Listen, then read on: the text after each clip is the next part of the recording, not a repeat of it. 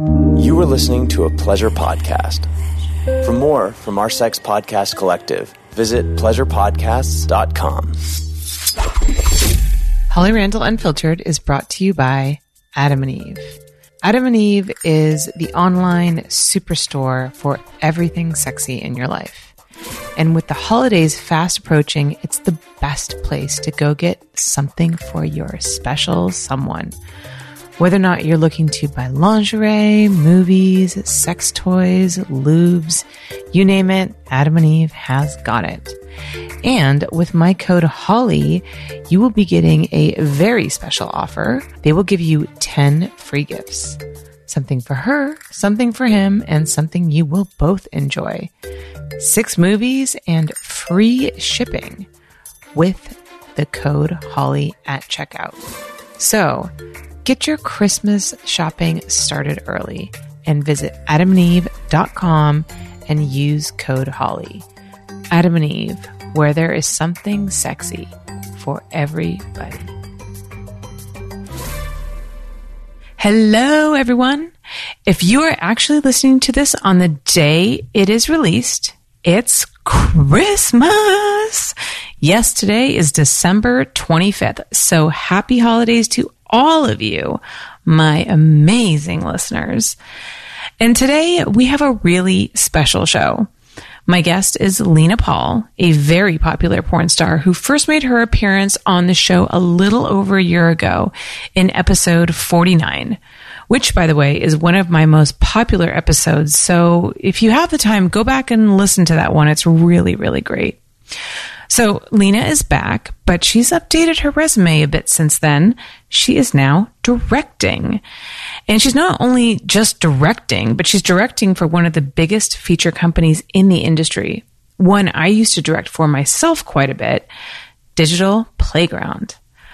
I'm always fascinated by the transition of female performer to female director, because that change from in front of the camera to behind the camera, it's such an interesting perspective shift, and it comes with its own unique set of challenges.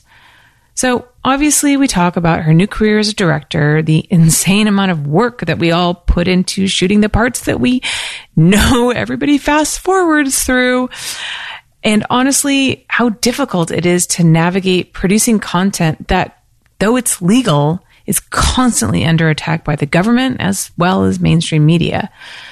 But just in case that all sounds far too serious for you, Lena also schools me on robotic penises. Yes, that is actually a thing. And somehow it's something that I didn't really know anything about, and I thought I knew everything that happens in my industry. So just goes to show you learn something new every single day. Anyhow, this is a truly delightful, entertaining, and informative episode. Lena's just such an intelligent, honest human being. It's always a real pleasure to listen to her and, to talk to her, which is why I just really, really like this episode. So let's welcome a wonderful Christmas present for us all, Lena Paul, back on Holly Randall Unfiltered.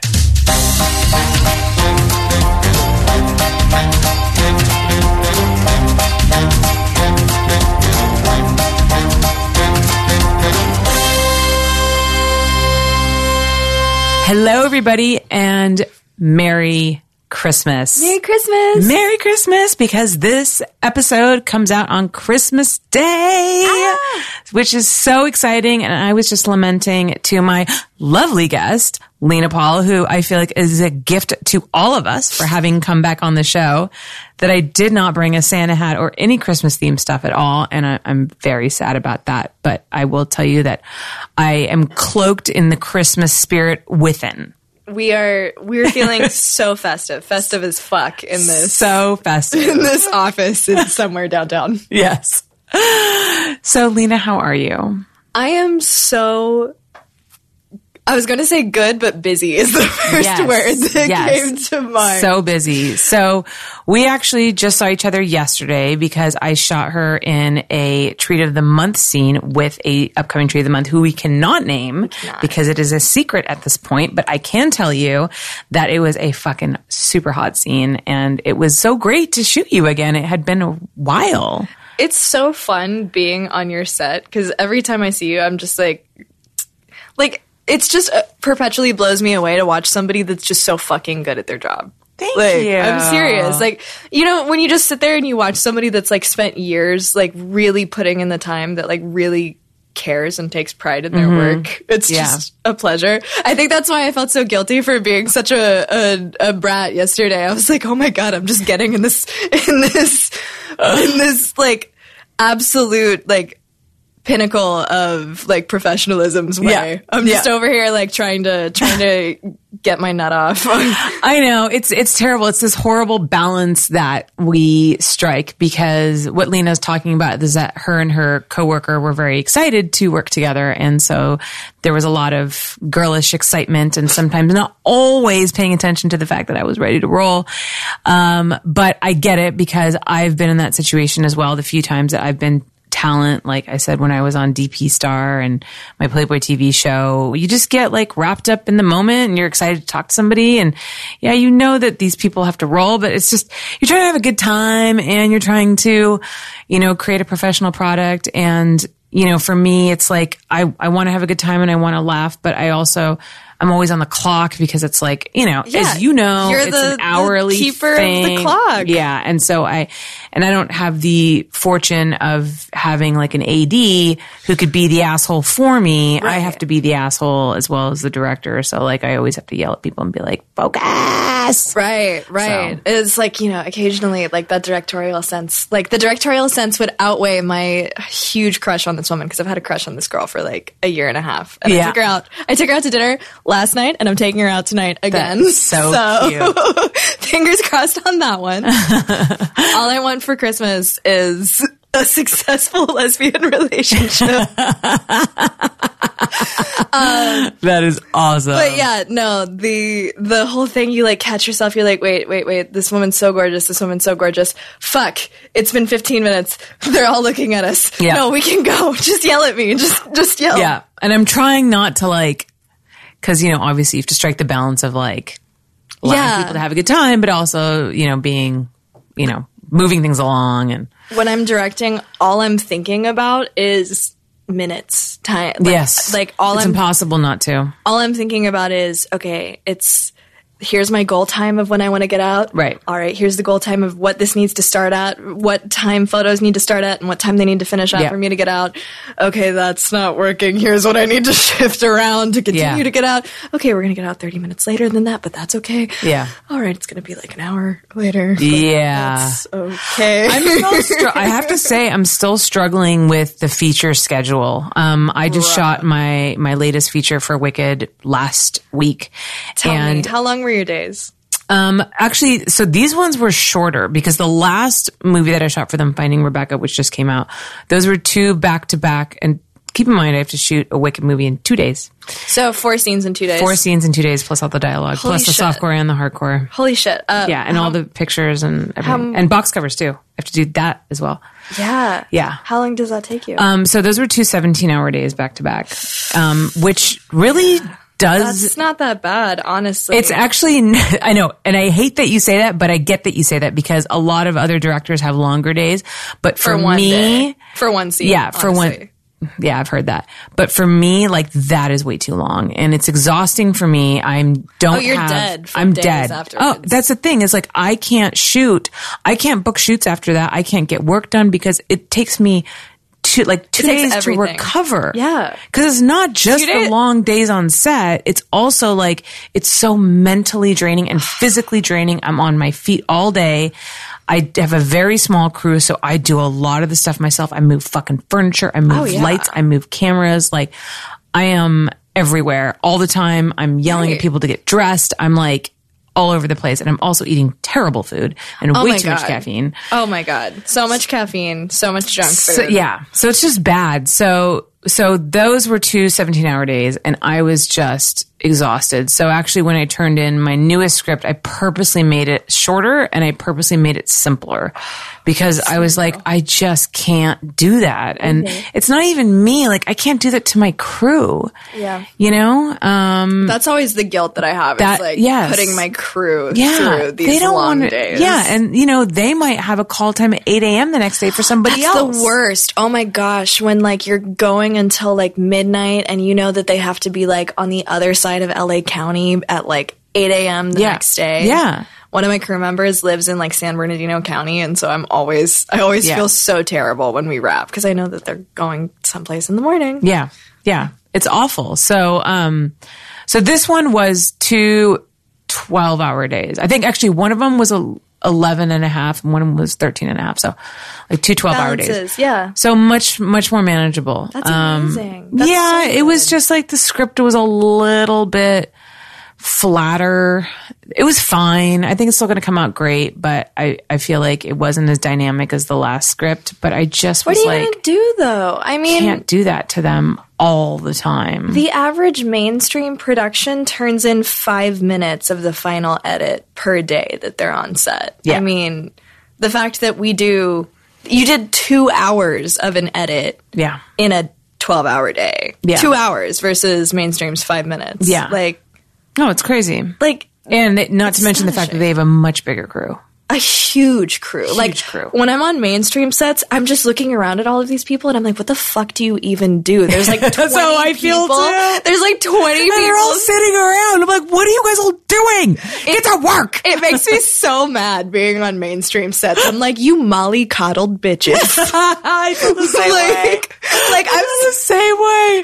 There was a moment in my last production because I was both the lead talent and the writer and the director. And which is like 2 trips in one. Holy shit. Oh my God. Where I was trying to keep my male talent hard. And I'm like stroking his dick and like sucking it as I'm telling the female extra what to do and turning the other way and telling my camera guy and my grip how I need it lit as I'm trying to keep this talent who is only tenuously hard.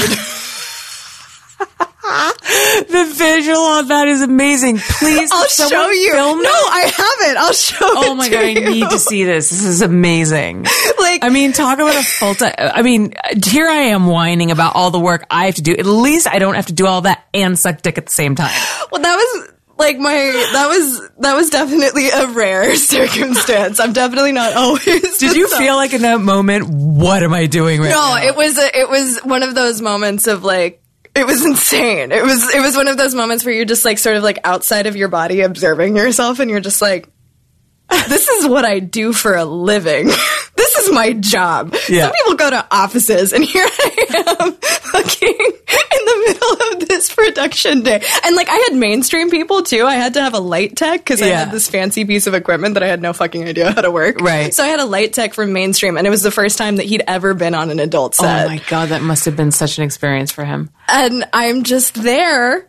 This like child basically because he's like 45-ish as he's like been doing this longer than I've been alive most likely, and I'm just like there like signing his checks and then also sucking dick and then also giving orders and trying to do all of these things at once. And we had a wrap party that night at the end and it was so wild. Our job is wild. It's crazy. Like, it's so crazy. And I feel like if you tried to throw anybody in the mainstream side into this and be like, do everything that we do and do it for the amount of money that we do it and turn it in the amount of time that we turn it in, they would be in disbelief. Yeah. Like they wouldn't, I don't think that they even have any comprehension of how. I mean, I had no clue, and I'm in the business until I was doing a little bit of what you do. Yeah. So for those of you who don't know, Lena is now directing. I feel like we didn't introduce that. Sorry, yeah. It's okay. It's okay. We worked together yesterday, so we had a very long talk about production yesterday. So we're just kind of like continuing that conversation. But she started directing. She's been directing for Digital Playground, which is a big deal. I mean, that's a huge studio. You know, you're not just like doing some little baby studio directing. So is that the first directing gig that you got, or did you direct for somebody else first? My first directorial gig was for Babes. And I did 1 or 2 scenes last year, like in the fall, and that was cool. And then, you know how it is, like, moving through corporate, like, you kind of, like, submit your work, and it takes a little while, and, like, they put it on the website, and they see how it does. And I really think that, like, you could say that I started consistently directing, like, this summer. So I've done 1, 2, 3, 4 features now. Is that right? Yeah, I've done 4 features. And I would probably say about a dozen scenes for Babes or for other companies now. I'm working towards eventually doing a little bit for Twisties, hoping for Reality Kings next, just like kind of going through the like Mind Geek brand family. Right. They've been super good to me in terms of like my performing career, and they've been so amazingly patient with my directing career. Yeah, that's fantastic. Yeah. Yeah, I mean, you know, ultimately I've been working for Twisties for a long time, and I was working for them before Mind Geek even operated them. Wow. Yeah, but they've been really good to me, and actually especially lately, like they changed some things, I think, just in the way that they handle stuff in the last couple of years, and I have to say I've been really, really happy with my position there and working for them, and it's been really wonderful. I feel like you've been one of the directors that really like kind of defined the brand, truthfully. Like I feel like it was your vision, and like, you know, like for a while Twisties was kind of all over the place. Like it was they didn't have much. They were like, oh, let's do some hardcore, because it was originally a solo girl site, right? Yeah. And then they brought it, and this is before Mind Geek took over, and then they started doing some girl. And again, this is before Mind Geek took over, and then Mind Geek took over. And then I think they actually, you know, I think they had this issue with some of their brands where they were all like, well, Brazzers is doing really well. Right. So let's kind of try to put more Brazzers into all of the other brands, which just the Brazzification of porn. Yeah, it just made everything like kind of a shittier Brazzers. No, honestly. You know, and they totally recognize that. And so now they're like, okay, let's give each brand, like, let's really make each brand its own brand, because we have Brazzers. Like, why are we trying to do that again? And so they came back with Twisties, and they were like, you know, going back to lesbian only site, like high glam, really like more production value and stuff. And it's been like a world of difference. And I really feel like Twisties and Babes have like thoughtful scripts in a lot of cases. Like a lot of times I look at these scripts that they give us, and like occasionally, of course, they're silly, but like lately I've been looking at them and I'm like, damn, like this is hot. Like, this is actually there's been some really cool scenarios. And it's funny that you say that also too about just one like quick little aside thing about the writing and silliness, because one always likes to like complain, especially if you're a director and you're overworked, about the writing, you know, like, because often the writers, there's quite a few times that writers don't work in production, and so they ask things that aren't really possible. Why can't you just do this one thing? Yeah, and I think also too, I find that I take things a little too seriously. Oh, same. And so I'll be like, I can't do this.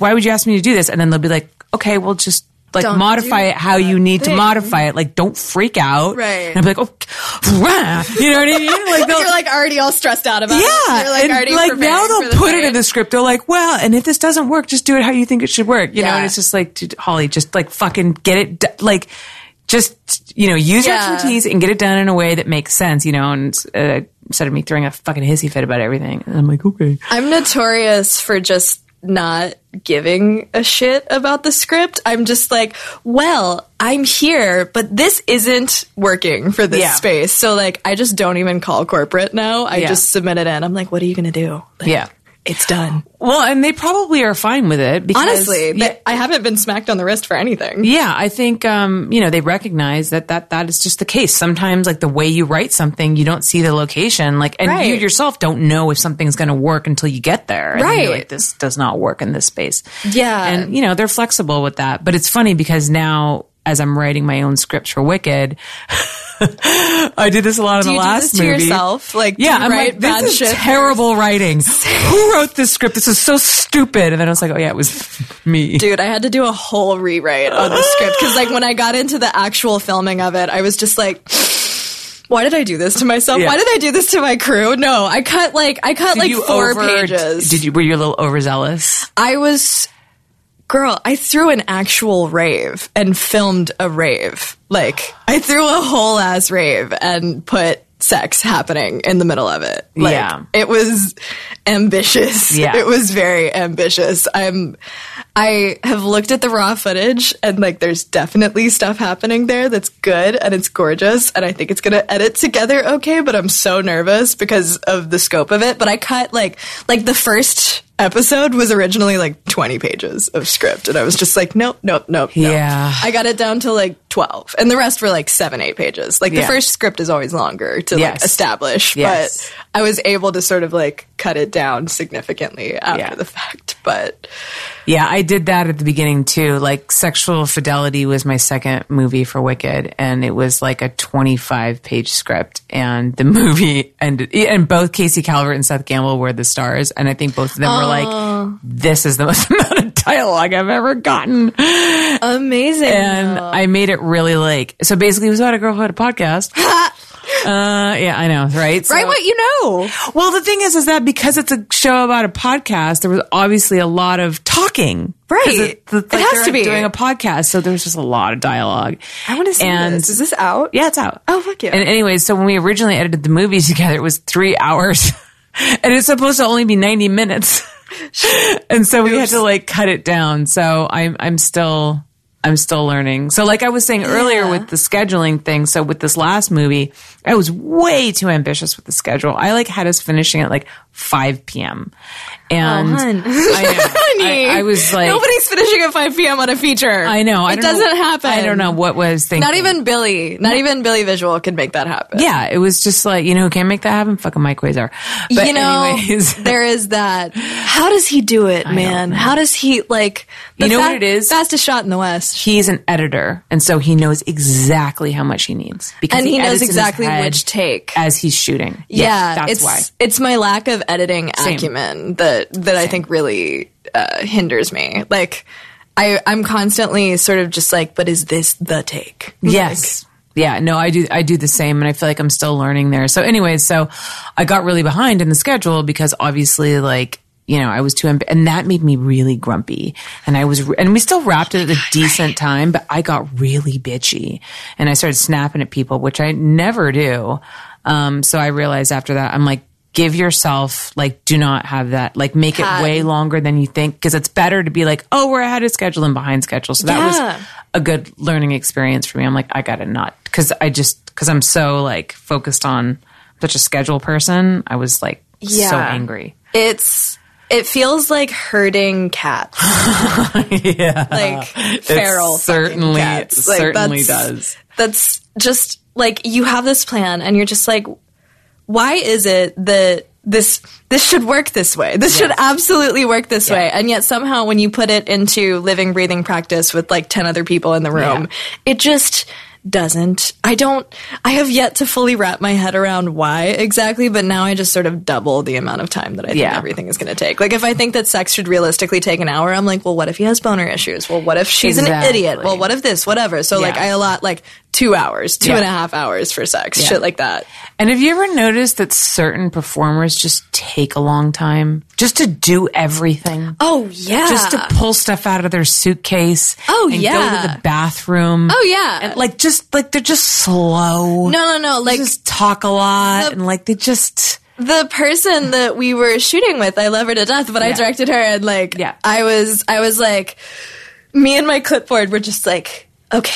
She's so pretty. She's so fucking pretty. She's so fucking pretty and she's so fucking nice and we're not going to get stressed out about this. And on the bright side, we're here as you're chit-chatting and I can stare at how pretty you are. There's that. There is absolutely that. Yeah, I'm too straight. That doesn't work for me. Yeah. No, like... It's so funny because some people they're on set and all they want to do is get the fuck off set as quickly as possible. Yeah. And then some people just want to stay all day. Yeah. I'm like, do you have nobody to come home to? Yeah. Is that what that is? They're like, this is like my social hour. Like, this is fun for me. Honestly. And I'm like, I just want to go home. I was thinking about that yesterday. I was like, oh yeah, like I remember the days whenever I was shooting like 20 days a month, like as female talent. And I was just like, okay, we're going to roll through this sex with no cuts. I am not going to cut once. If you go slightly soft, I'm going to like get down on my knees and dirty talk the fuck out of you while I'm keeping you fluffed. Like I'm going to do all this finessing shit to make sure that we never have to call a cut. Yeah. Like everything was about how quickly can we get stuff up. I would be like hurting the directors. I would be like, so I'm ready. Yeah. You guys are ready. Yeah. Like now that I'm only doing it a handful of days a month, I'm just like, how you been? Yeah. I was like, damn it, I'm one of those now. I'm gonna chill. Where's my clipboard? Hey, I want to ask you like kind of a random question. I've asked a couple of guys this question, and it's just something that I feel like I personally need to know, but I suppose I won't have the real answer because everyone's a little different. I've really built this up a lot now. I know, right? It's not that big of a question. I know. So if a guy is struggling with his boner, is it better that the crew is dead silent, or do we act natural and like kind of chit chat between ourselves, or is that distracting? I never know. For me, I think that like from what I've seen, the best way to handle it is like I think whenever they're in the least amount of pressure and they're not distracted by anything happening is like, it has to be a little bit of both. Like, I love the camera guy who's got his phone with Clash of Clans, like, ready to go. And he's just sitting there playing his stupid video game, just like kicking it. I think it depends on the talent. Yeah. It really does. But I found, you know what I really think? So like people with attention deficit issues tend to be like thrill-seeking people. Like people with attention deficit issues wind up as firefighters and cops and all of this stuff, and they're more creative. And I think we have a disproportionate number of people with attention and focus issues in porn and creative stuff in general. Right. So like, I think if talking too much fucks with their boners as well. Like male voices is a problem. It's like, don't look at them. Don't be like waiting on them per se, but also don't be like cutting up so heavily that like they can't think about whatever thing in there. Right. That's the thing. It's like, I always wonder like, cause I've asked a couple of guys and they say usually like, oh, just act normal. Like I've asked them, don't make a big deal out don't make a big deal out of it, which I try not to, but sometimes I'm just like, do I tell people like, is it distracting or is it, you know, or is like the silence worse? Like it's just dead silent and the only noise is the sad noise of you trying to get a boner. That weird, that strange meat noise. Yeah, that meat fapping noise is like the only thing that like fills the room, you know? Oh God. That's like the worst sound ever. When it extends for like a long period of time, it's just the worst sound. It's like the sound that a director never wants to hear. God damn it's the sound of money being pissed down the drain. Oh, God. And, like, why is it that it's like the boner issues only happen on the days when you're like, I can't fucking afford this? Yes, like, I know. The boners are only fucking up when it's like, you know, 1 a.m. And like, which, like, you know, you understand why. Which is understandable. It's fucking 1 a.m. Yeah, no, I totally get that one. Completely get it. But, like, the dudes that are, it's like, on the days that I can't afford it, the dudes that I would never expect to have an issue, it's like their card is up. But like, I don't know. At the same time, though, it's like, I feel like we also, I don't know. Do you think porn is harder for male talent nowadays than it was when you were in the business back in the day? Because I feel like there's a lot of dudes like going ahead and getting like the robotic implants and like all this crazy stuff like nowadays that I don't necessarily know. Do guys really do that in our industry? Literally, no. Like the robot dick? Yes. I can name Wait, how many robot dicks are out there? How do I don't know about this? Do you know? Because you can like No, I can feel the button in their balls. Really? No, it's amazing. The button in my balls.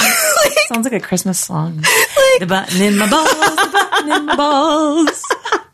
I just press the button in my balls. It's so amazing because, like, of course, they all have egos, so they want to, like, overfill their dick to the point that it's, like, way too hard. And I'll just reach down there and, like, it seems like I'm playing with their balls on the camera, but really I'm just pressing the valve to deflate it to my, like, ideal size. Wait, fuck off, really? No, I've deadass done that. Wait, okay, how come this is the first time I've heard about this? Okay, we are not talking about guys shooting their dicks up, right? No. We're not talking about the needles. We're not talking about Caverject. We're talking about the actual implant that you get, where it's like a balloon inside of your phallus that you. Okay, so like there's a valve in your dick. I have heard this from people like who like are like paralyzed, like paraplegics getting this. Yeah, but I didn't know that like regular porn performers got it. Oh, dude. Okay, so like we have. Eventually, if you're using Caverject enough, which like a huge portion of the male talent pool are using it now with like increasing frequency, because it's becoming to the point now where like that's becoming the standard practice. So the natural guys get really scared about the idea of like, well, what if I just having a bad day on set? Yeah, what if I just have a slightly natural dick and it takes me like 20 minutes longer than the dude that shoots up? This is absolutely true, because like those are the people that you don't hire back, because that's an extra 20 minutes that you have to pay. It's like, yeah. I mean, I selfishly will hire the guys that get boners the fastest and are the most consistent and right. are the strongest. Yeah, so like when the Caverject came along, it's kind of like juicing. It's kind of like the steroids of porn. So like when Caverject came along and guys were injecting their dicks to the point that they were instantly hard and whatever, like that was cool and whatever, but you're putting a expiration date on your penis at that point. So like I know a 31-year-old male talent who's been in 4 years who just got an implant because, I mean, I don't know if he's exactly 31. I know he's like early 30s, but somewhere in there. But like, and he's only been in a handful of years. And he just got the implant because he used Caverject so much and so many days that like it stopped working. And like you can't go back from Caverject to like Viagra. Like you can't go backwards. So you can only go forwards into these robotic implants. So like not robotic. They're not. I just call them affectionately a robot dick. But like the implant thing with the button, that's permanent. That's forever. You can't have you don't wake up with morning wood after that. You just have a button that you control from. So you can on. never get a boner on your own. It might get a little bit chubbier from what I've heard, but not like all the way, because the apparatus, like the vein that controls that at like the underside of their dick, you've now hijacked. You've put this valve that you control with a shut on or a shut off button and like the base of your balls, and like you've replaced that with like a balloon in the dick.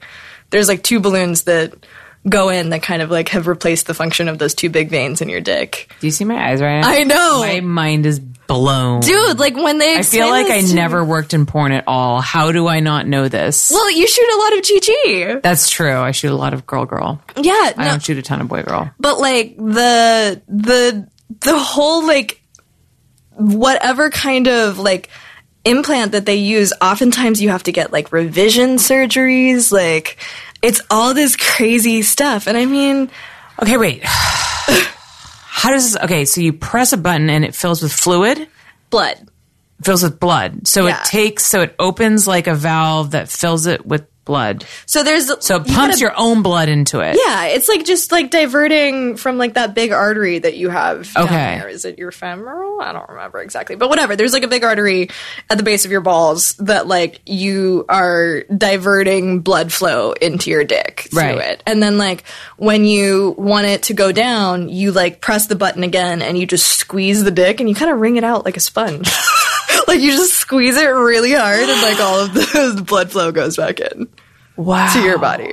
Wow. Yeah. Now, how does that make any difference with the ability to come? Does it make it harder or easier, do you know? Or is it the same? You know, that's a great question. I do not have a penis, so I've never gotten that far. I need to get a guy who actually has one and is will openly admit he has one, which I feel I'll give you some names at the end of it. Names. I feel seriously doubt that they'll come on the podcast and talk about it, though. I feel like one person that I know is like particularly proud of the fact that they got one. They're like, well, I'm a fucking professional. Like I do what it takes to get the job done. That's true. Like this is the level of dedication that I have to. You can't argue with that. It's not logical to me. It is like it totally is on the one hand, but like on the other hand, I'm like, there's something kind of like sad about it to me at the same time. But also, too, don't we have insanely unreasonable expectations for these men?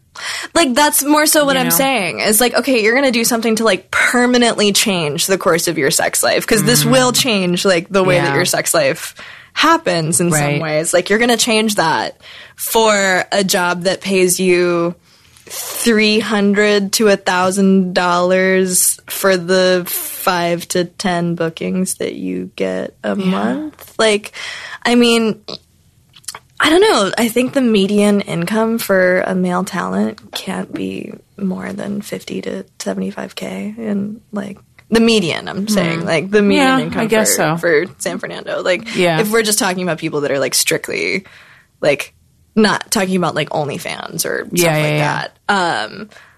But I'm like, would I really like take my whole dick out, basically take the whole insides of my dick out and replace it with a balloon for $50K a year? Yeah. I don't know. But at the same time... But at the same time, women do that with their boobs. I was about to say that. I was like, you know, we have all of these expectations of, like, women modifying their bodies to, like, make them better and more sexually appealing. Mm-hmm. So I guess if you want to give yourself a performative edge, like, that's totally great. But at the same time, though, like, you know, if you have augmented breasts and you are doing porn, like your augmented breasts have no competitive impact on my natural breasts. You know what I'm saying?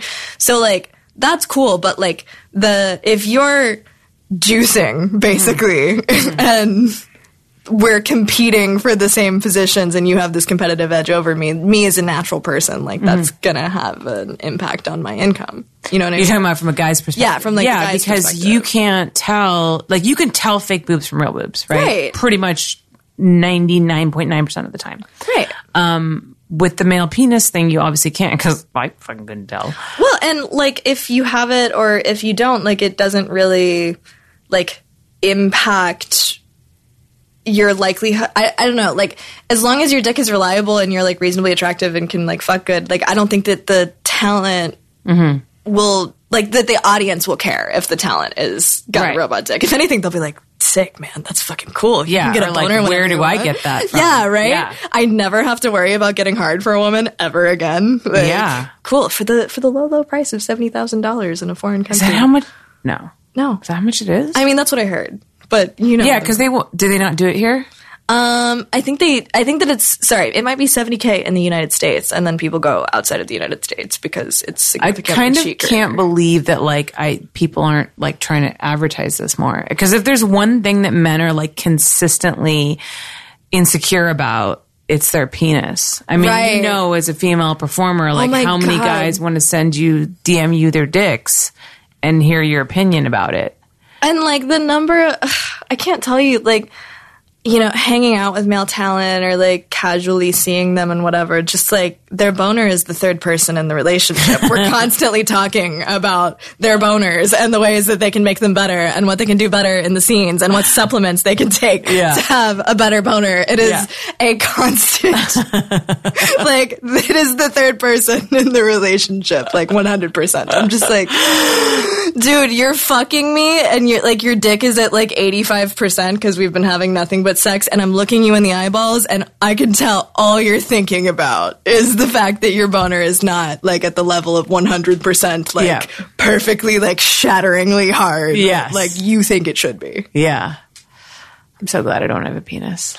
Dude, right? Like I couldn't be a male talent. No, like it's so much, it's differently hard. Like I think that a lot of the struggles that like female talent face are just sort of like really enhanced versions of like what women face in general. This is true. But like the specifics that like male talent face, like specifically with like performance and pay gaps and like all of these like agencies and navigating social climates and all of these things are like all kind of like there is some crossover to like real life, but at the same time it's just like Olympic levels of worse. Like every guy stresses a little bit about his boner, but like right now there's 10 people whose income depends on whether or not you can come at the end of their day. livelihood and everything. Yeah. And they've exposed themselves in a way to the world and to so many people that they're so reliant on it. Whereas, you know, like a guy you might be dating is, you know, only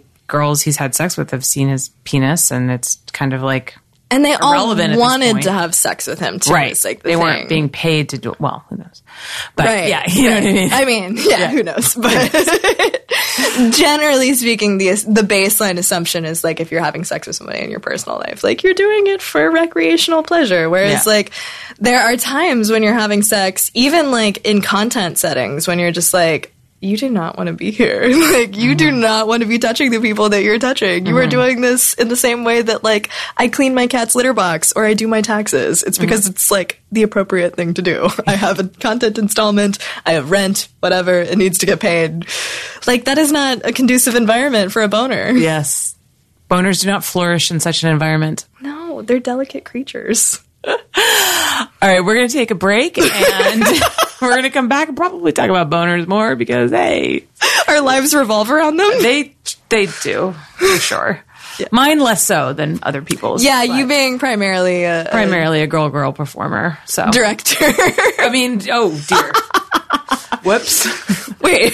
There's nothing you tried else. To be on my OnlyFans? There is nothing else that like hasn't been leaked yet. That's like a big secret that's coming out. So don't get excited. That was truly a slip of the tongue. I got excited. All right, we'll be right back. Hello, listeners. Do you love this show? Are you thinking to yourself, man, it's so great that Holly gets all this free content for us to enjoy. I wonder if there's any way that I could support her and help her to create even better content. Well, you can. And I'm going to actually give you something in return for your support. By joining my Patreon at patreon.com/Holly Randall Unfiltered, not only will you be supporting this independent endeavor, which is my podcast, but you will also get all kinds of super cool perks that are available exclusively to members of my Patreon.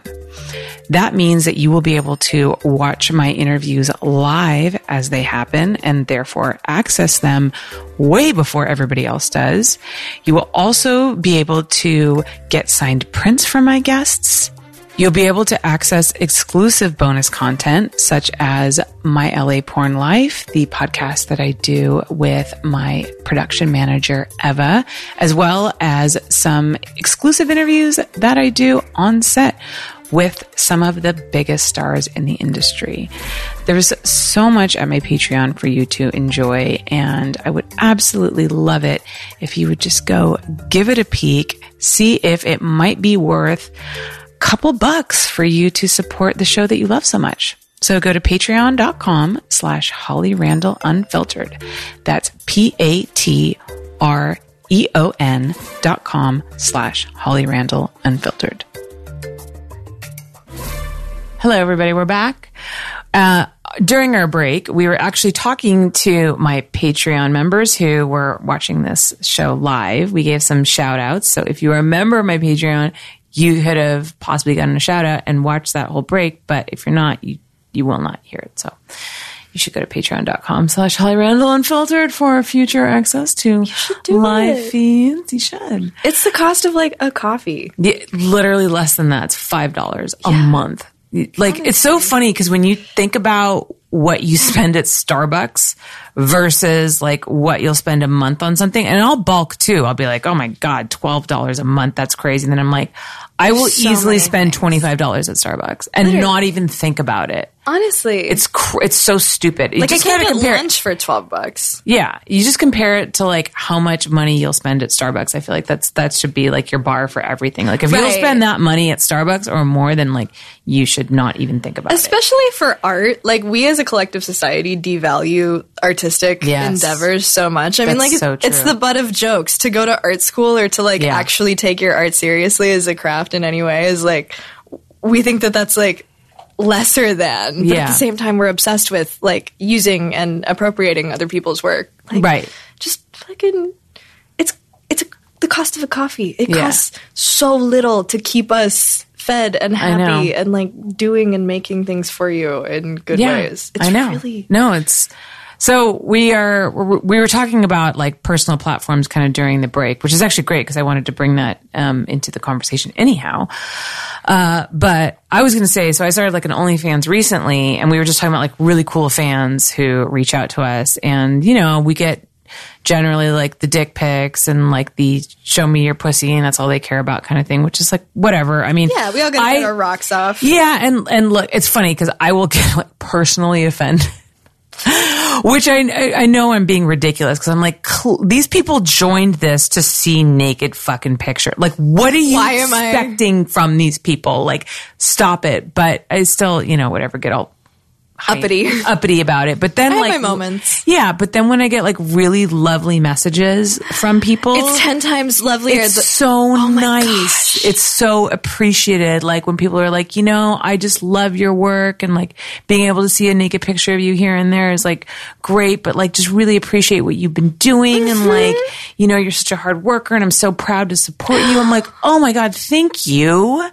Like, I love that. When people take the time out of their day, like, just to pass on that type of kindness and positivity, like, I don't think they understand how much negativity that we encounter. Yeah. Even just like... You guys specifically, like, as performers, like, I don't really face a lot of the stigma that I know you guys encounter, so... But you also just, like, you get hit by the spray of like, you're caught in the crossfire of just, like, social media general horniness and, like, the lonely, sad, depressing or just, like, the angry, you know... Yeah, the stalkers, the weirdos. Yeah, I mean, my YouTube channel is a perfect example of... Oh, yeah, definitely there are the occasional...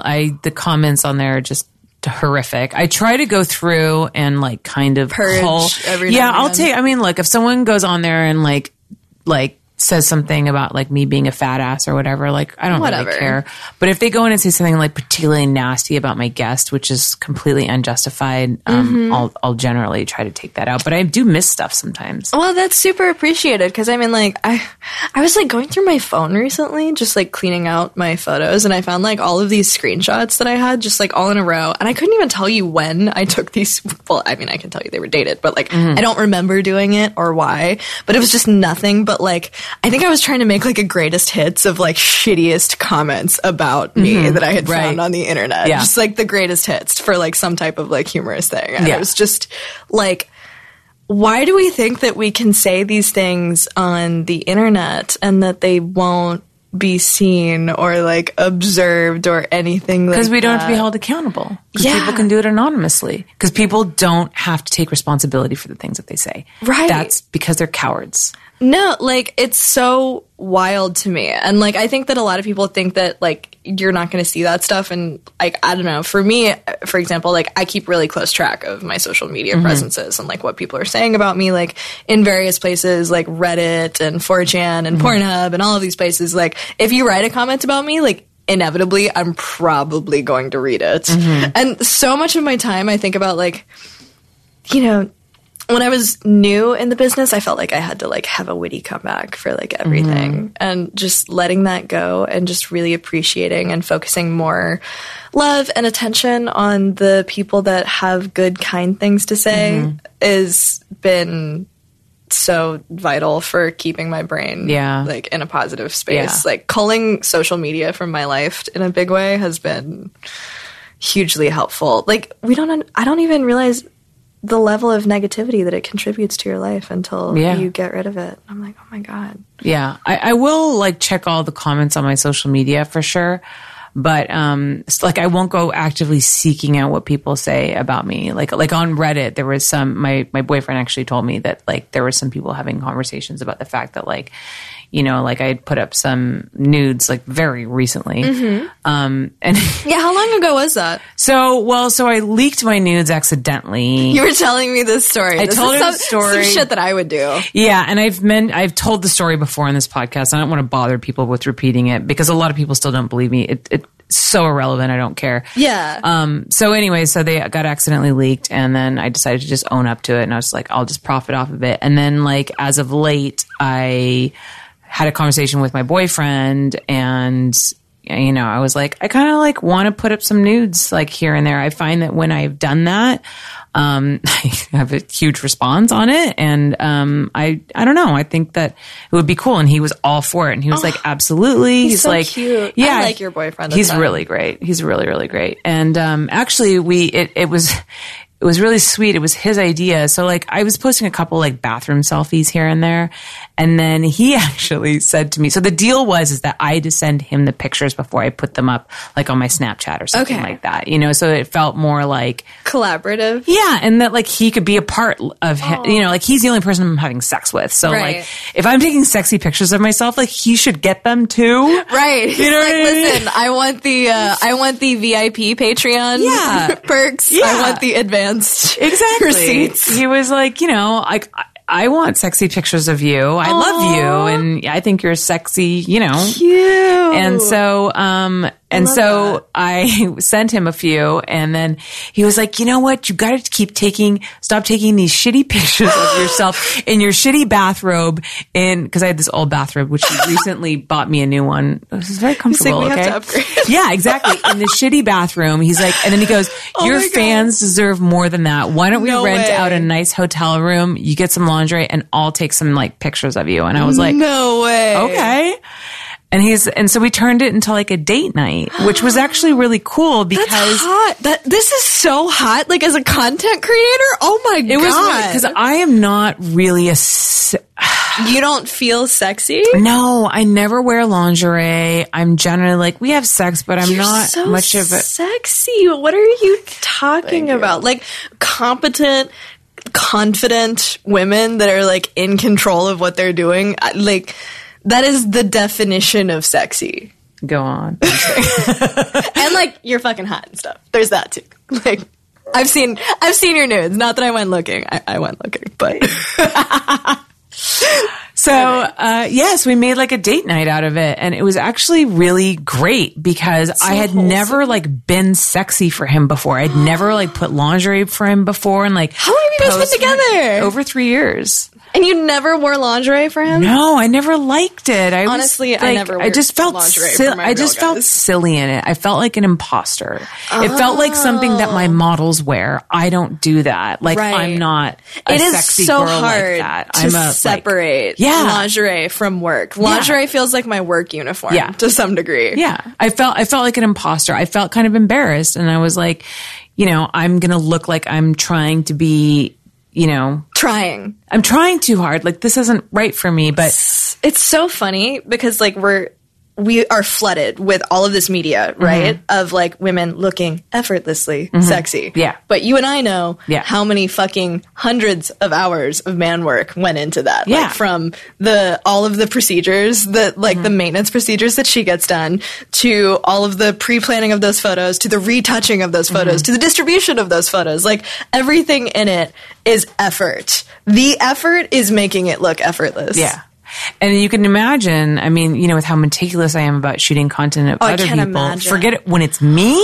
Baby. That is really hard. And also, like, it's someone else doing it, too. Yeah. So, like, there's not a professional. That's what I was about to say. Like, I don't think he's probably a pro. So there's that other side of it. Like, my boyfriend takes all these photos of me, and I'm like, don't you dare post those. Yeah. Like, I have a brand. Yeah. Right. Sorry, I can't say that sentence without laughing. But it's true. Like, no, we're so hard on ourselves. Nothing is good enough for my face. Like, nothing. Yeah. So, but I have to say, like, he's really learning. Like, I teach him stuff. Like, I'll take this shot and I'll be like, okay, you need to shoot it this way and this is why. And so, like, and he's like, actually like, picking up and got a good eye. So I was impressed.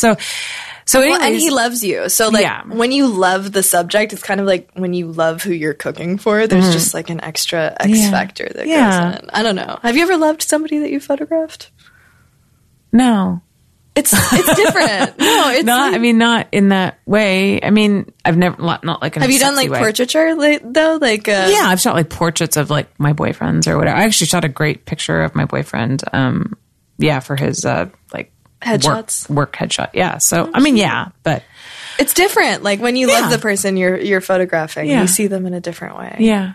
But yeah, that's exactly how it was. So I was like sexy for him. I like put on this show and like got my hair and makeup done, which he never got. So like for him, it was like really a treat and exciting. We rented like this nice hotel room and then we just had like fucking amazing sex. And he was like, I love this. This is great. Like you're like, I never get to have you like this. Oh my God. So it was actually like it was really good for our relationship. And so I think we're going to try to do it like every few months. Oh my gosh. And like, yeah, and he's totally, you know. I love that. Yeah. I love that so much. So it actually like worked out nice. It's just, and also too like, and I don't want to be an ageist because I hate it when other people do this, but you know how like you make exceptions for everybody else, but like for yourself, it's always like, there's no excuse. But I feel stupid like being like 41 and like trying to do you're these 41. things. I am. No way. You're not 41. I am.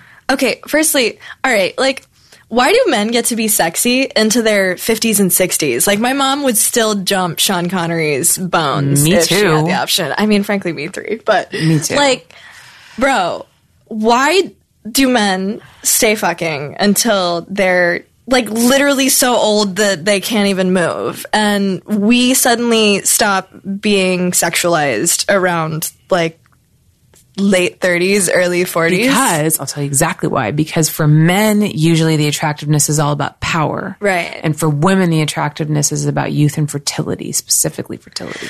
Honestly, it's true. It is true because we only see like one facet. It's like men. Yeah, exactly. That's if you're only looking at things in a one faceted way, like right. very like closed-minded kind of narrow. Yeah. Scape. But I think that the changing landscape of like porn, like we were talking about with, you know, the MILF brand being so huge, we're seeing that. And mature. Yeah. I was just reading, I was with you when I was reading Pornhub Insights, yes. actually. We were reading the Pornhub Insights blogs, which to anybody listening, I super recommend. It's like it's safe for work. You can go to the Pornhub Insights blog and it's really interesting just to read like what actually people are beating off to. Yeah, the top searches for this year. It's and wild. in the top 5 was what, Aliens? It right? was Aliens, ASMR, mature, not MILF, mature. These were the top, like, the ones that had made, like, huge trending gains. They weren't necessarily, like, the top ranked. Oh, okay, like, the top ranked was, like, Japanese, hentai, which lesbian, MILF. Yeah. All of, like, the standard categories. But those were, like, the ones that made, like, huge gains over the course of this year.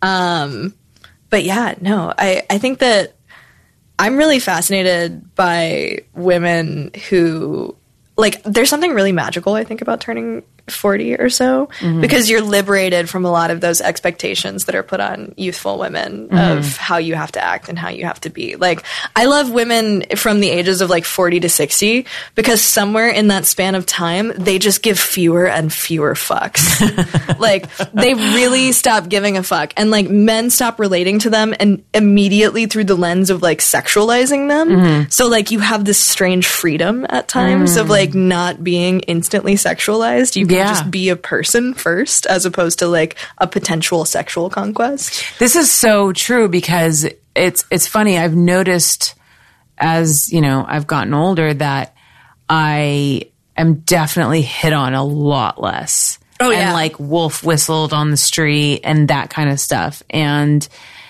yeah, I don't feel like I really need to worry about men like trying to fuck me all the time. Yeah, like it's tiring in your use. Yeah. And the thing is that it's weird is I kind of feel like I look better now than I did when I was younger. Thank you. Only because when I was in my 20s, I was like a raging alcoholic. And I don't know if you've ever seen pictures of me in my 20s. Actually, I look really bad. My face is like really bloated and I'm like, I look terrible. I'll show you some photos that'll blow your mind. It doesn't look me at all. So it's interesting, but I think that I think it's not even just like the attractiveness, but I think like youth, maybe the idea of some kind of corruptible innocence or some kind of naivety, vulnerability that, you know, certain more predatory men, obviously not all men, there's a lot of wonderful men out there, but are attracted to that. Right. And I think it also, like, you can get even more psychological. It can even be about, like, the age at which you stopped maturing mentally. There can be that sense of, like, you know, these are my golden years. And so when I think about, like, these prime sexual experiences that I had, it was all with women who sort of like looked like that. There's that sense. Like, I just find that I don't want to shit on blanket shit on like a group of people. Like, your kink is your kink, whatever. But, you know, when I see the prevalence of like the teen genre at times, I look at it and I'm just like, explain to me, 55-year-old man, in 200 words or less, exactly what it is about this that you find appealing. Because I find as I get older that the demographic of what I find attractive skews. But also that my relationship to, like, say... God. So, you know the shoot that you and I had where, like, the girl looked at me... Not the one yesterday, but, like, the one where the girl looked at me and she's like, my prom was 6 months ago. Oh, wait. Yes and no. I don't remember off the top of my head. It was the nightmare one. It was the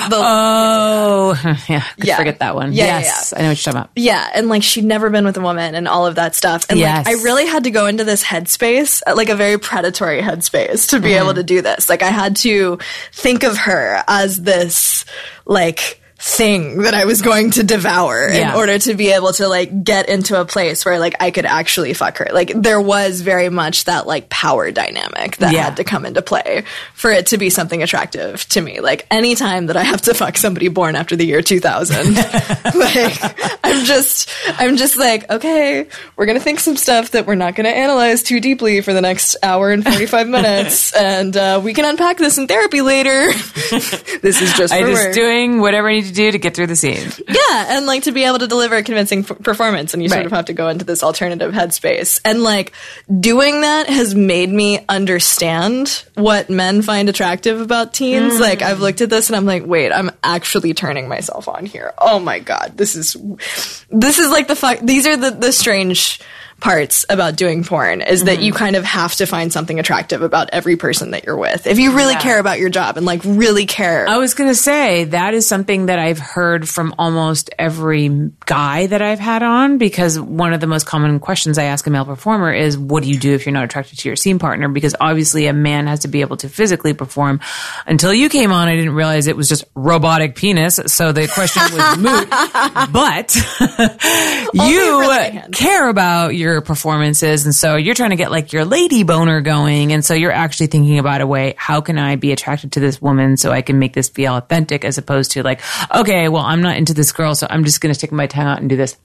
Yeah. For 30 minutes. I hate that. Like, I have too much of a work ethic to be able to just submit a scene like that. Like, I'm going to leave sadder about that than I will be about the fact that, like, I thought about turning this 19-year-old, like, out on my hand as I'm doing this. I'm just like, got her by the throat. And I'm just like, tell me you're my good girl. Yeah. Say it. Say you're a good girl. But like, no, I don't know. It's sexuality when you're getting older.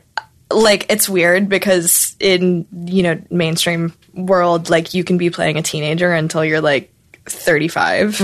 And then in porn, like, the minute that you hit 25, you're suddenly in no man's land for the next like 5 years. You're like, well, you're too old to look like a teenager, but you're not quite a MILF yet.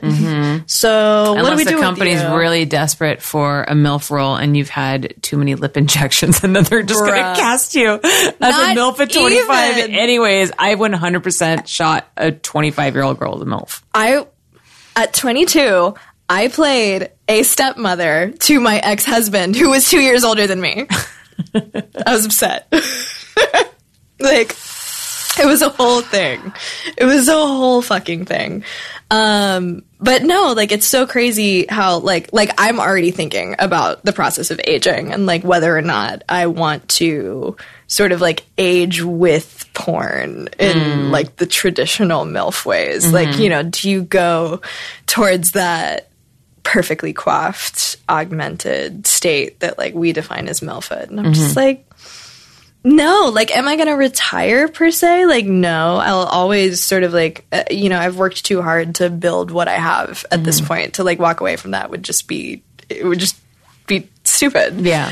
But am I going to, like, go out and get huge fake lips or, like, fake tits or start going into that. Not that there's anything wrong with those things. Like, I'm hugely attracted to lots of women who augment themselves in like that traditional MILF way. But like, why can't I just age? And if you still think I'm hot, I'm hot. Like, I feel like you're not going to have a problem. There are certain women that like break that mold that don't, you know, I think if you're hot and you're a great performer and you manage your career well, I don't think that you ever have to put yourself into that box. Boxes. Right.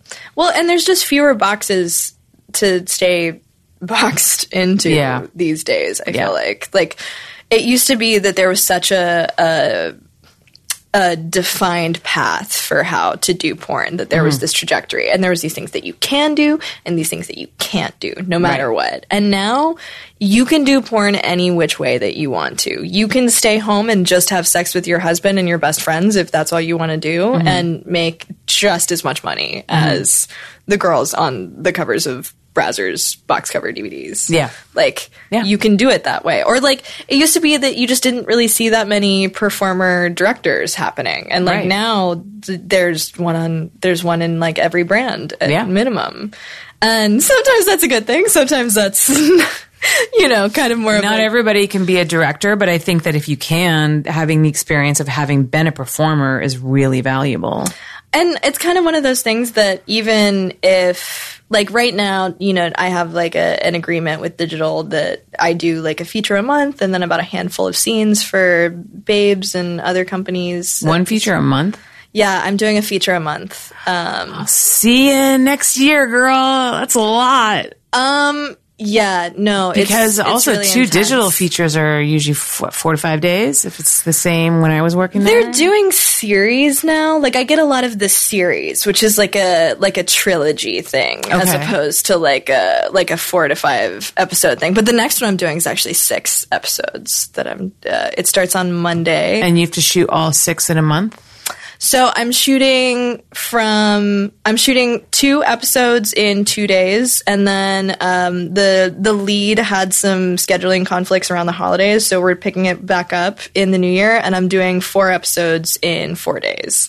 Oh, and you know, there's like always the limited budget aspect of it. So really there's like a whole ass dialogue day that they needed that I'm tacking on into one of the GG days. And I'm just like, just kill me. Just take me out back and shoot me. The thing is that it's not just the days you're on set, it's all the prep and scheduling and getting everything in a way that it makes sense, that everybody's not sitting around on set all day, and that you bring in people back the least amount of times and shooting, and you don't go from location, you stay in one location, shoot everything. Like, that's the hardest thing. The blessing is that this series is all taking place in one house. So that's great. And I had like another scene that I had to reschedule because I told you the whole thing. Yeah. I had to reschedule that. So I'm just like there at the house for 3 days straight. I don't have to pack my gear in and out. I don't have to do anything like that. That's a big thing. Oh my God. Too. You know, it's so funny, like these very unsexy things that go into these 20 minutes that you guys take to beat off. You know, 20 minutes might be a little bit of a generous. Yeah.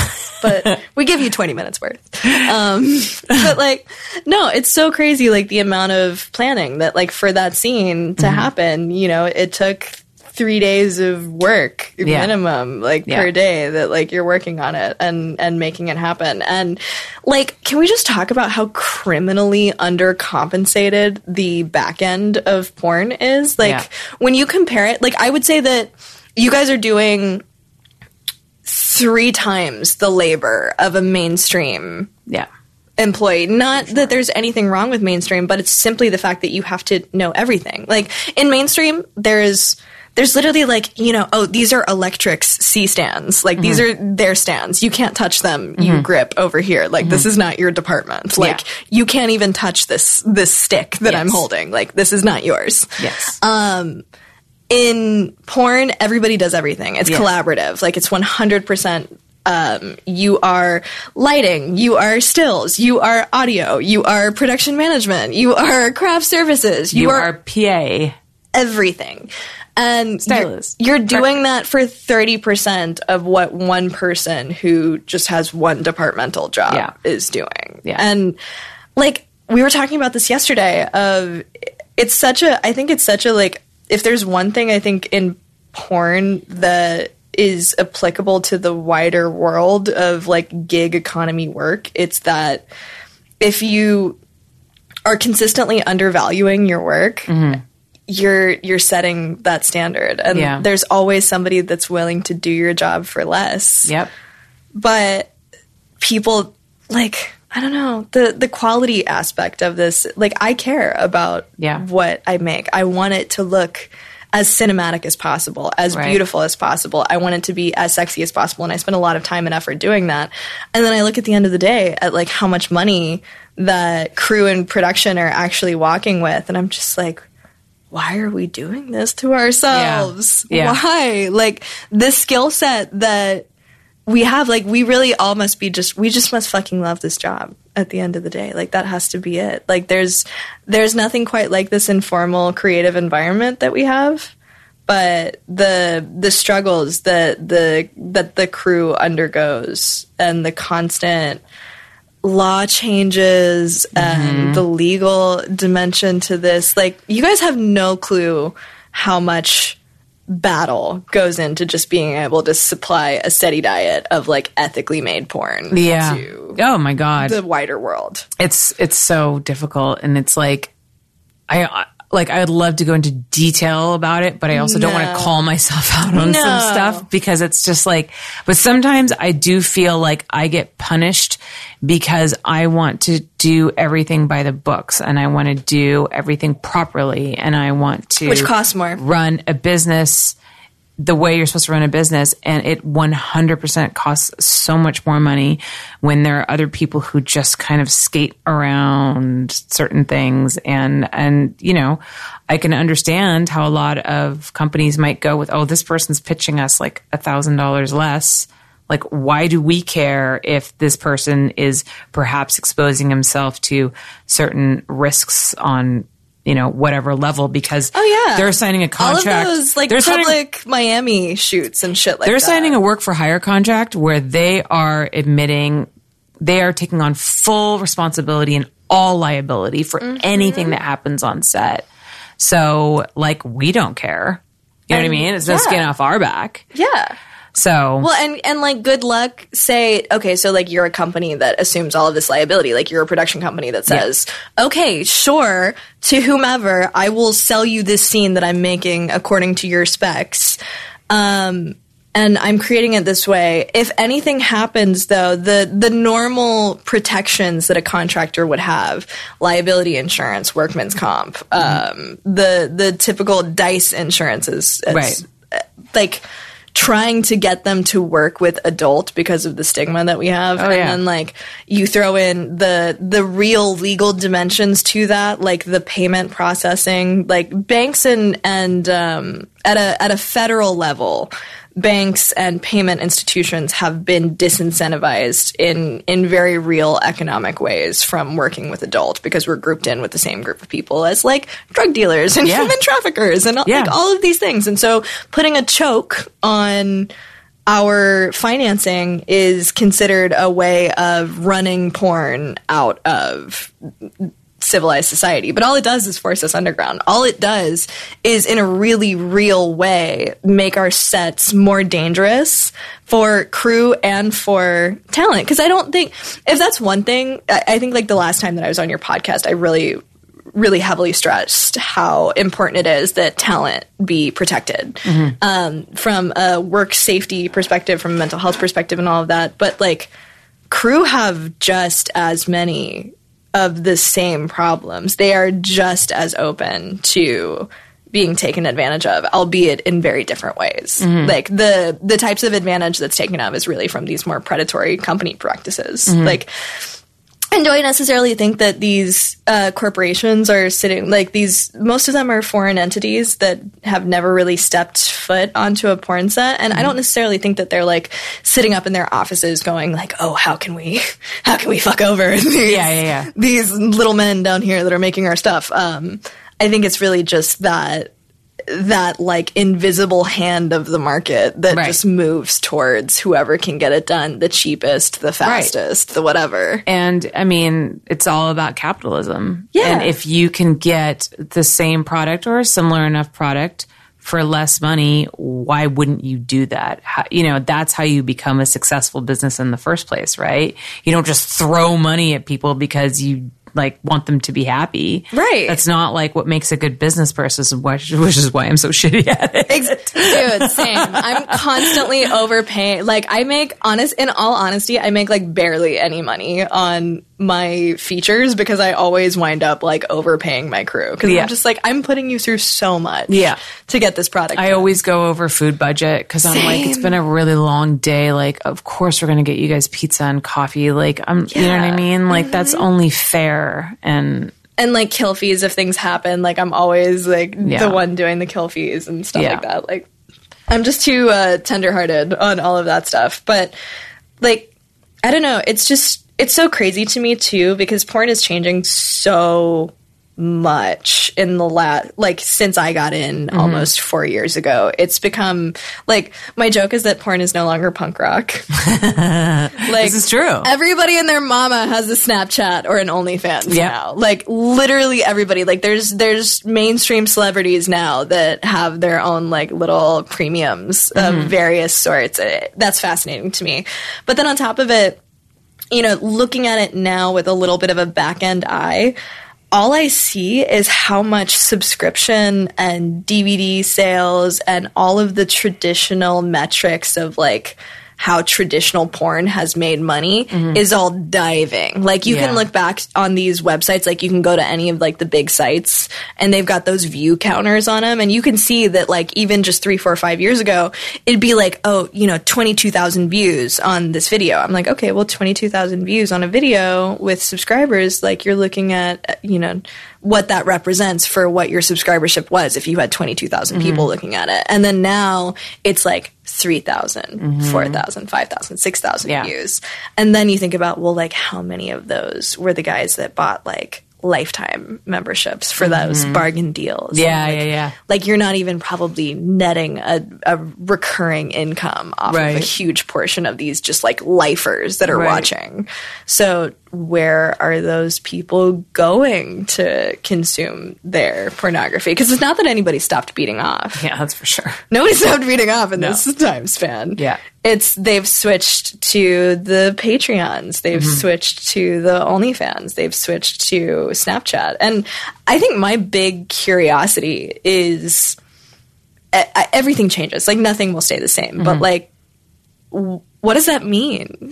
I think it means, I think that especially now in the place that we're at and how disassociated we are from each other because of the, advent of the internet and the proliferation of social media, is that people are seeking connection, like a personal connection. You do not feel connected to people when you join a big, multi-pass website and you see all these professionally shot scenes on your favorite girls. You do not feel connected to them. When you join their Snapchat and they're like, taking pictures of themselves in the bubble bath, when they're in the car and they're like, hey guys, on my way to set, streaming, like that, and they're responding to your DMs, that is a personal connection that you are not getting on those other sites. And I think that we are becoming an increasingly more and more lonely culture. Absolutely. And I think that that's what it is. That's also why camming is such a big thing too. I think that's a really astute observation, because like the same things that you and I have just been complaining about for the last 2 days straight with regards to we literally have been. Yeah, we had a I love getting together with other directors because all we do is complain. Holly it's just a one big bitch fest. I love hanging out with you, Holly, because like every time that I do, like, not that you are in any way like old enough to be a mom, but like you've been doing this so long, like you have like a big maternal presence, and I'm just like, oh my god, this is normal. I'm feeling normal things. I know. I remember when you hit me up and you were like struggling to find a location, and I was like, girl, I feel your pain. You're like, this happens to you too. I'm like, you have no idea.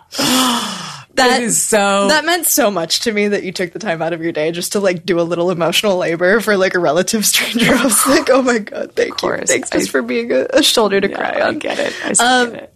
But no, like the same things that are happening in porn with regards to just like the gig economy of porn and how there's no big contracts and we're all just sort of like scrapping to get the job done for the cheapest is I think everybody's working all the time. Like all of my friends that aren't in this business have, you know, not just one job, not just two jobs, but like they have a myriad of side hustles. And like late stage capitalism really just means that like if you have any amount of free time that you're not using to work, you feel guilty about it. Oh, and absolutely. That's universal. I mean, I feel bad whenever I'm not working, but everybody, I've realized that that's not exclusive to like people that own their own businesses or that are in this side of the business. Like everybody that I know is constantly trying to do more and more with their time. But where does that leave us as far as like human connection or creativity or anything like that? Or even just being happy. Like what are we striving for?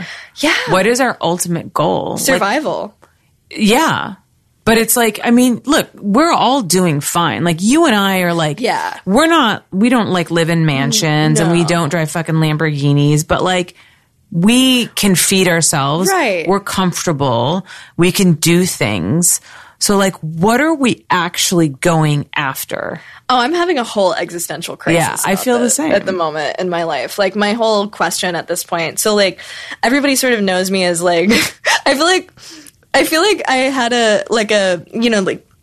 like porn knows me from like these series of tweets that I put out like right before everybody started looking towards content. Like as like really seriously taking content as like a thing. Yeah, you were definitely touting that before anybody else. Oh, that's kind of you. But like, cause I got in as a way, like porn was just a method of promoting my content. Cause like I had like a life and a family and I was like a wife who wanted to like be home with my family and all of that stuff. So that was just kind of like my thing.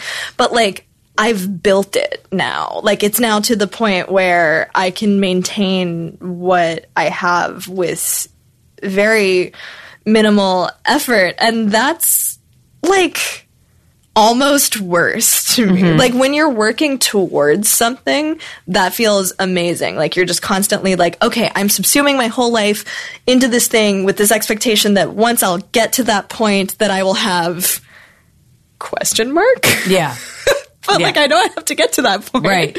And like I know there's something good there. And so like now that I'm at that point of like, okay, I've hit numbers that like I'm really happy with, and like I'm now to this point where like it's like this little machine that like kind of like runs by itself. Like all I have to do is just like chit chat and hang out with my fans a little bit and like make a little bit of content, but like nothing on the scale of like some of the shit that like I've tried in the past.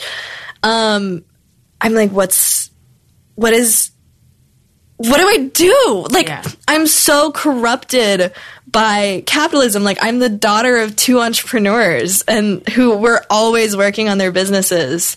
And now I have my business to a place where I'm happy with. And I'm just like, well, what the fuck is there now? Like what is all of our lives are so wrapped up in our labor.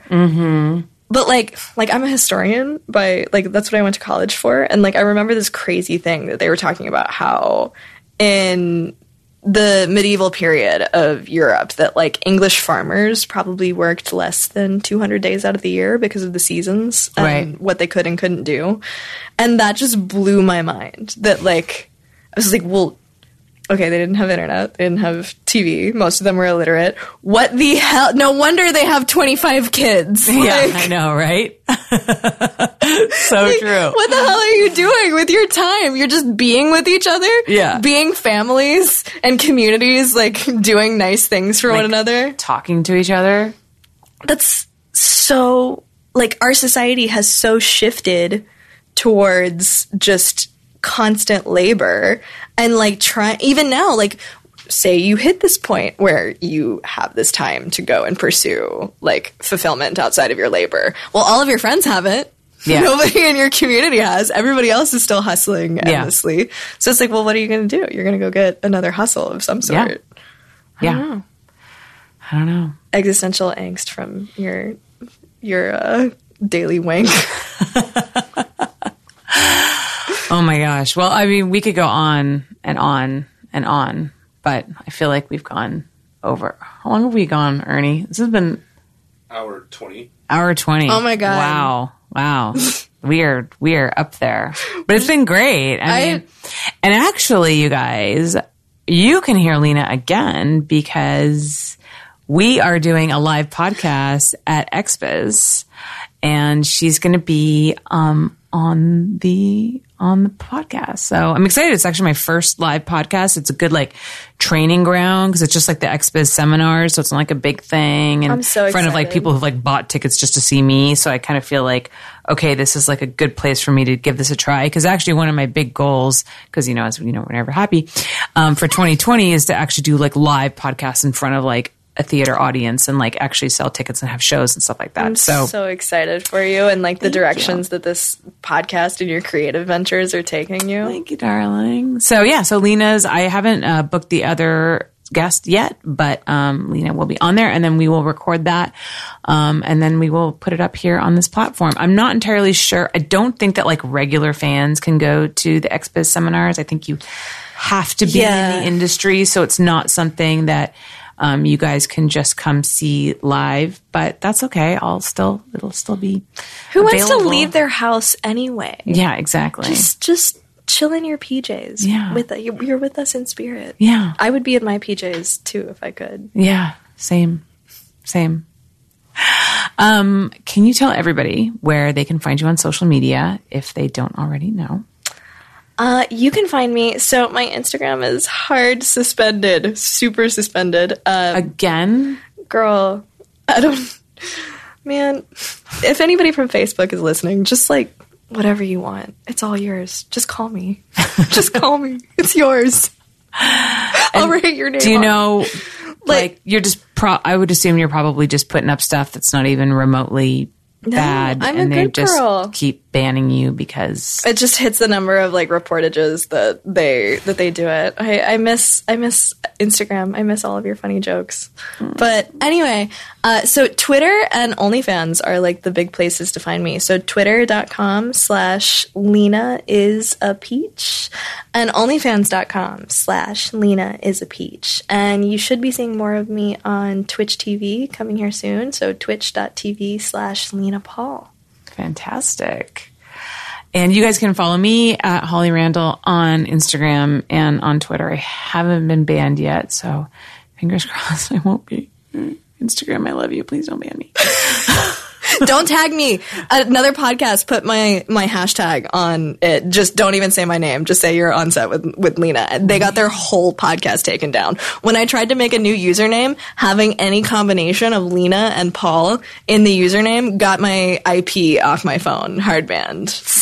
Wow, they really hate you. I don't know what I did. Holy shit. I think it's just like the rankings that I have on like I don't know. Like I think it's like how they were mad at Riley Reid for like a long time. Yeah. And, like, wouldn't let any variation for her happen. Yeah, just be careful. I'm not going to put you on my Instagram. No, don't do it. I'm scared. Don't do it. That's what I'm saying. Oh my God. That's crazy. Okay. Well, anyways, sad. That makes me very sad. It's okay. Well, these are the first world problems that we enjoy. I know, right? Yeah. I guess in the biggest scheme of things could be worse.